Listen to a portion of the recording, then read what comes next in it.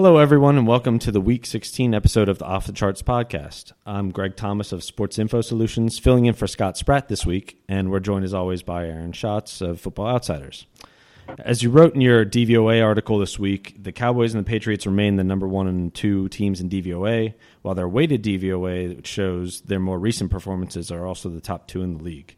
I'm guessing it's safe to say that the Seahawks' 4-year run of finishing the season first overall in DVOA is over?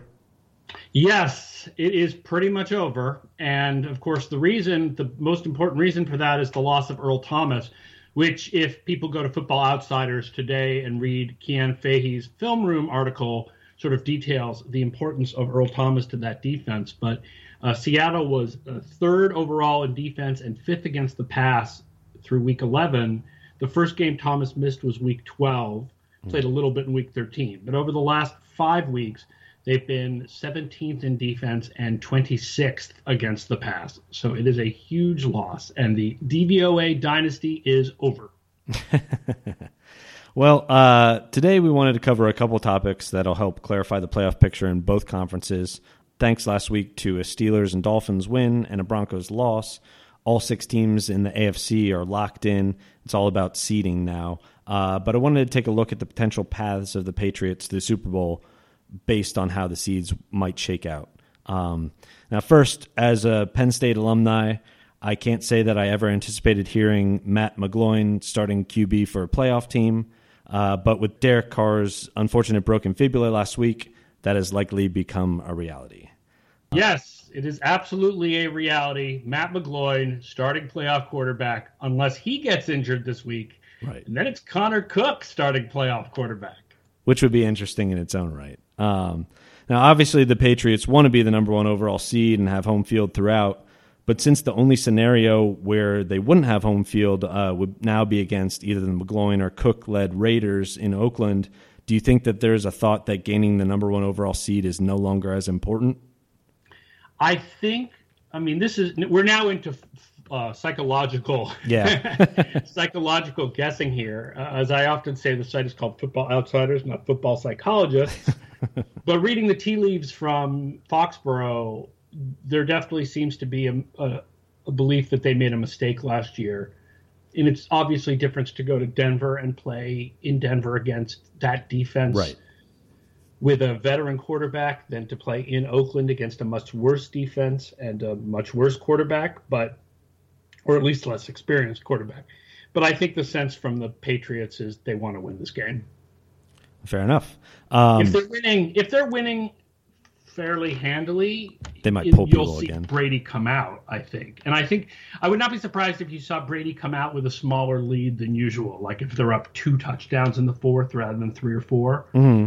But I think they're playing people. Gotcha. Well, with the Carr injury, I think it's now pretty clear that the AFC teams the Patriots would be most worried about would be the Steelers and the Chiefs, who are 3 and 8 in DVOA overall and 3 and 5 in weighted DVOA, respectively. But even assuming those teams would win their games, there are paths for the Patriots in which they only face one of those teams, such as the Chiefs winning and the Raiders losing this week, giving the Chiefs the NFC West and thus the bye, while the Steelers would come in 3, and then obviously if they won the first round, they would play each other in the second round. Or there's even a more unlikely scenario that could pit the 2 teams in the first round if a few things were to happen this weekend. I think Kansas City can be 6. It's true. Yes, Kansas City could be the 6th seed if they lose and Miami wins. Yes, correct. Kansas City is the 6th seed. Yes. Right.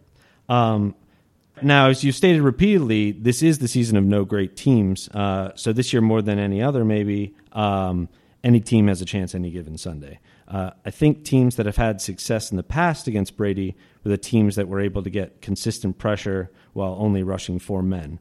I ran a few queries adjusting the premium charting data that we collect at Sports Info Solutions that's available on Football Outsiders to see where the other AFC teams ranked in getting defensive pressure while rushing just 4 men. For the whole season, Miami ranked actually at 4th in the NFL at 23.529%, Oakland 9th, Houston 15th, Pittsburgh 20th, and Kansas City at 21st at 19.387%. And for reference, the Patriots ranked 8th themselves.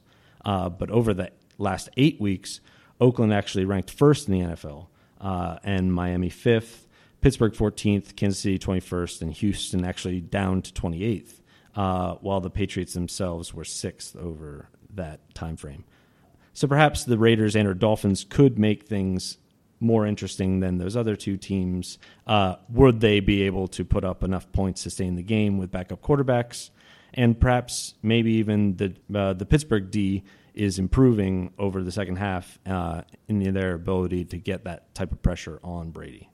Yeah, it's a really interesting number for Oakland because the Oakland defense has just not been good overall this year, and it's not like they've been better in recent weeks. They're just not a very good defense.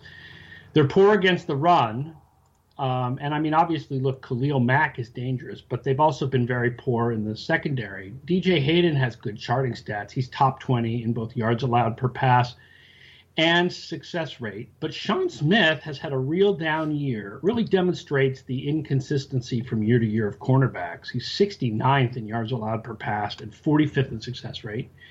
And David Amerson, who was really good last year, has been 57th and 49th in those two stats, respectively. So, yeah, they can bring some pressure with 4, but is the coverage on the back end going to be good enough to stop Brady from doing what he wants? Especially, you know, he dumps it off short to Dion Lewis, or they get it to Malcolm Bennett. And Oakland has been 23rd against tight ends, 22nd against running backs. So I don't know if you know, especially with the backup quarterback, Oakland just seems a lot less scary. I think the most scary team is Kansas City. There's this sense among the Patriots fandom that, like, they've beaten Pittsburgh so many times. They've beaten Kansas City last year in the playoffs.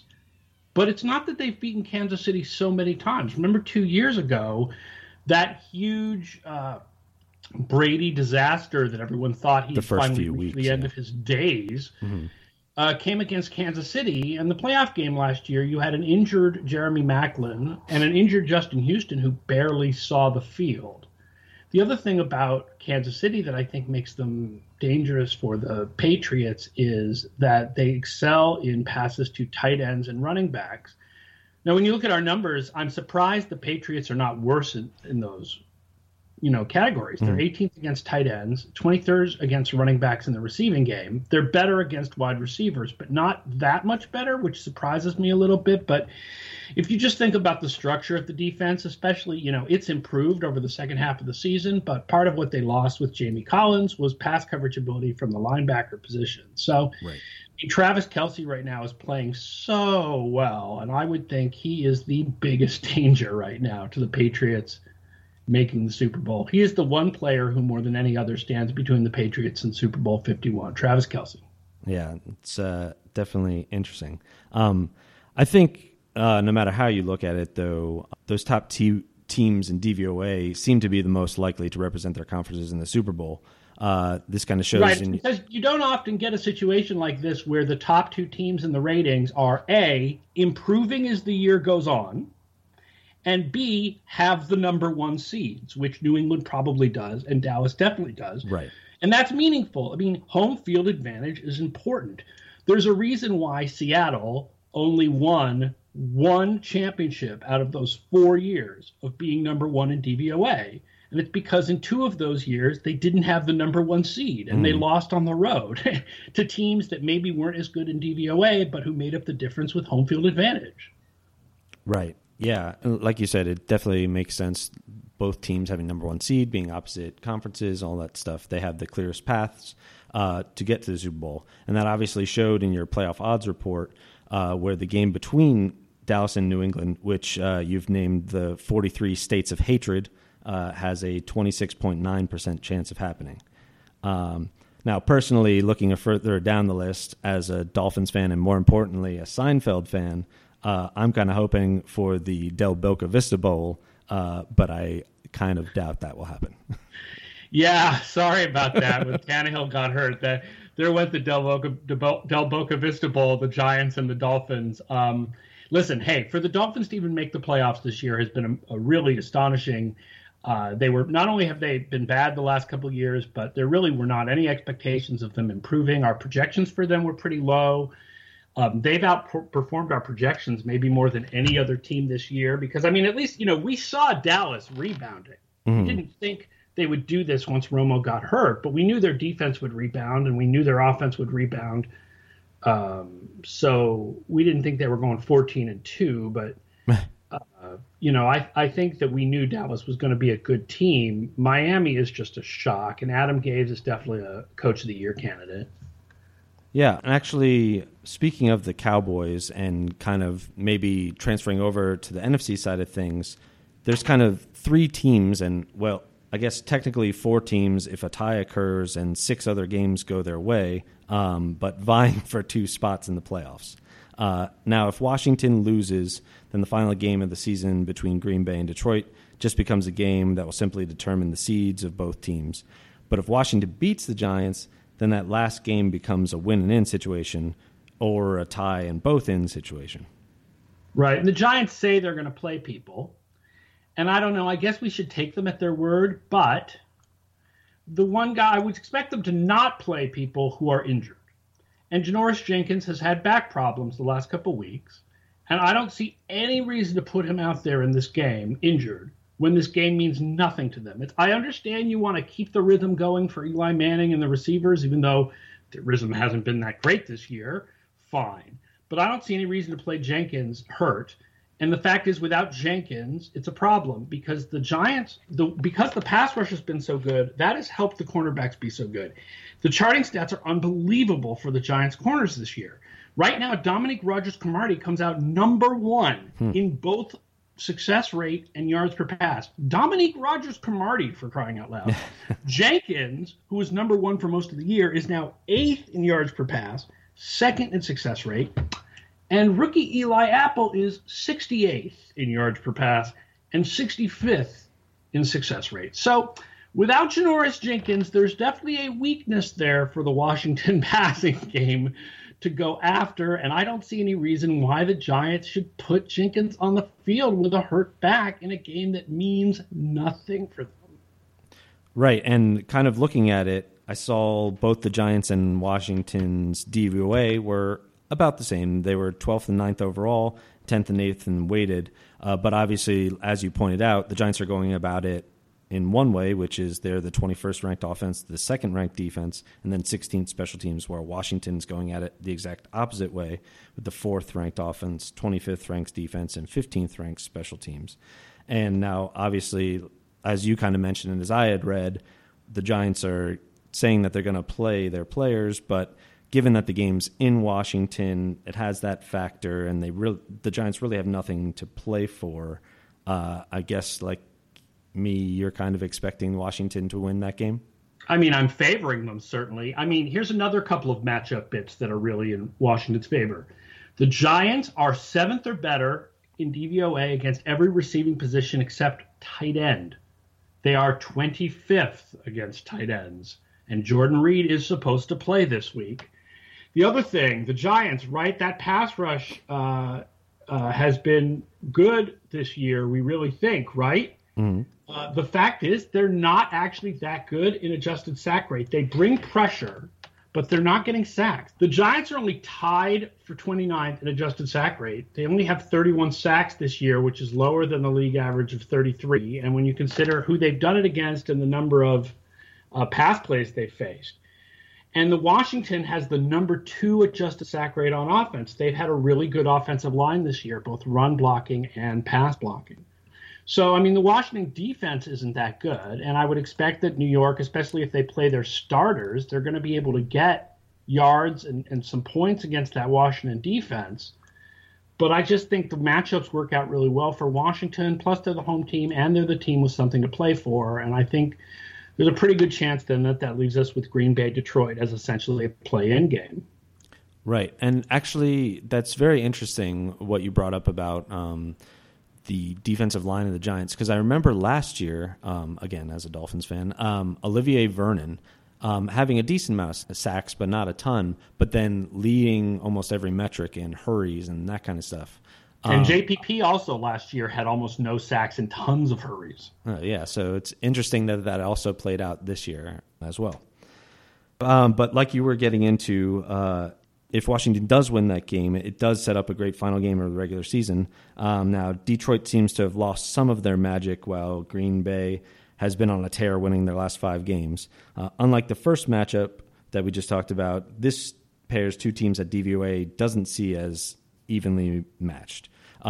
Basically, Green Bay is up to 6th overall in DVOA, while Detroit has slipped all the way down to 27th overall in DVOA. Not really slipped. They've been down there pretty much all year, and it's very strange to try to explain why we have them rated so low and they keep winning games. But, yeah. Yeah. Now, the matchup of Green Bay's 6th ranked offense versus Detroit's 32nd ranked defense will be interesting for sure. Detroit ranks near the bottom of the league in defensive pressure rate, only 29th at 18.8%. But is there anything else you've seen in your data that has led to Detroit's defensive performance this year? They're just not good. I mean, they're just not good in pretty much every way. And injuries have been an issue, right? I mean, Levy missed DeAndre Levy missed much of the season. And now they've missed Darius Slay, and he's by far their best cornerback. Both, subjective scouting and the cornerback charting stats both agree that Slay's the best corner on that team. And it's like you think, oh, well, they haven't allowed that many points. Maybe are they really good in the red zone? No, they are the worst defense in the league in the red zone by DVOA. It's a really strange combination of things for Detroit that has them, so they are the dead last defense in DVOA, despite the fact that they are 13th in the league in points against. They've played an easy schedule on defense. They don't have any points they've given up on offense or special teams, right, which contributes to points allowed per game. Mm-hmm. I think 1 touchdown. They've given up 1 touchdown, return touchdown by the other team. Yeah, pick 6. And they play a really slow pace. No one else has fewer drives on offense or defense. Fewer drives means fewer points scored, both the offense and the defense. Thus, the offense doesn't look as good as it really is. The defense looks a lot better than it really is. The other thing is teams tend to face long fields because they've had a really good punting game this year, with Sam Harris being the second best punter in the league this year behind the amazing Johnny Hekker. So the Detroit story is really weird, and you keep looking for, what's the gimmick? And the gimmick is just close comeback victories where Stafford overcomes bad defense with plays at the end of the game. And that is usually just not sustainable over the long term. Right. I remember reading a stat that he had tied and then already surpassed a few weeks ago the most fourth-quarter comebacks in a season by a quarterback. So I'm definitely hoping that game comes down to a win-and-in scenario. And again, if we get that close fourth-quarter game, I guess we can't really count out the Lions this year. No, you can't. And I mean, listen, Green Bay's defense has had problems. They've had injuries in the secondary. Quentin Rollins has really poor charting stats. He's at 60th yards per play and a 72nd success rate, which I think is worse out of everyone that we have with the minimum number of games and targets to be ranked. And they're also really bad, particularly first down, right? They're 31st against the pass on first down, Green Bay is. They're really strong on second down for some reason. They have a weird split where they're 25th on first, 3rd on second, and then 27th on third. But the Detroit offense should be able to get some yardage here. I just think Aaron Rodgers is going to go crazy haywire on them. If this game is for the playoffs and no Darius Slay and the Detroit defense is just not good and they give up tons of yards, and I just think Aaron Rodgers is going to go nuts. Yeah, that totally makes sense, which would obviously put them in, and then depending on Washington, either Washington and Detroit getting in as well. Right, and then the clear worst team in the playoffs will be the Houston Texans. Yes, our favorite. Now, as with the Patriots in the AFC, the Cowboys, again, seem to be the favorite to go to the Super Bowl. But obviously there's also some interesting teams on the NFC side that could provide definite obstacles to them getting there. Do you think there's one team that's the clearest threat to Dallas's hopes of getting the Super Bowl, or is it kind of a combo based on matchups and who they would end up playing? I think it's a combo. They asked this question for the ESPN Insider Roundtable this week, and I said I thought Green Bay was the biggest danger just because Aaron Rodgers could put up a really big early lead, and then you have to ask yourself if Dallas can come back. Now, Green Bay's run defense has not been as good in recent weeks as it was early in the season, and Ezekiel Elliott had no problems with them earlier in the season. But when Dallas beat Green Bay earlier this season, it was when the Green Bay offense was all still so discombobulated, and I think that Green Bay offense is playing a lot better now. But I don't know if Green Bay is that much more of a threat than Atlanta or the Giants, or even Seattle if they have a big offensive game, although, like I said, Earl Thomas being absent has been a huge problem. The Atlanta offense is super powerful, so any game where Atlanta is really competitive with Dallas, frankly, any game between Atlanta and Dallas, period, is going to be a colossal shootout. But again, there's the question, if Atlanta scores a couple of touchdowns early, will Dallas be able to come back without giving up on the run, which their offense is based around so much? And then the fact is that the Giants are the one team that has beaten them this year, and that we know that their pass pressure gets to Dak Prescott. And so I think a lot of people would see the Giants as the biggest danger to Dallas. I think when you look at matchups, like not just playoff odds, have the Patriots more likely to make the Super Bowl. The Patriots now we have in the Super Bowl 54% of the time, Dallas 49%. Mm-hmm. I think when you look specifically at matchups, it looks even better for the Patriots than it does for Dallas. And that doesn't even include the thing a lot of people are saying about, no rookie quarterback has ever started a Super Bowl. I don't think 2016 is the year to be saying that things that have never happened before will never happen in the future. So I think sort of the rookie quarterback thing is sort of built into the odds, right? But right. If a rookie quarterback was that much of a problem, they wouldn't have been that good this year. But I do think that they face more matchups that are difficult for them on the way to the Super Bowl than the Patriots would face. Right. I think, just as you talked about, you can kind of make a case for almost any team not only being a thorn in the Cowboys side, but also making it to the Super Bowl themselves on the NFC. Yeah, and the other thing is, right, there's a possibility. There's a way that the Patriots could get to the Super Bowl while having to face only one of Pittsburgh and Kansas City. Right. I don't think there's a way that Dallas can make it to the Super Bowl while facing only one of the teams that we think might give them trouble, unless the 6th seed is Washington or Detroit, and the 6th seed upsets the 3rd seed in the wild card round. Right. And then you think, okay, Dallas probably beats Washington and Detroit fairly easily.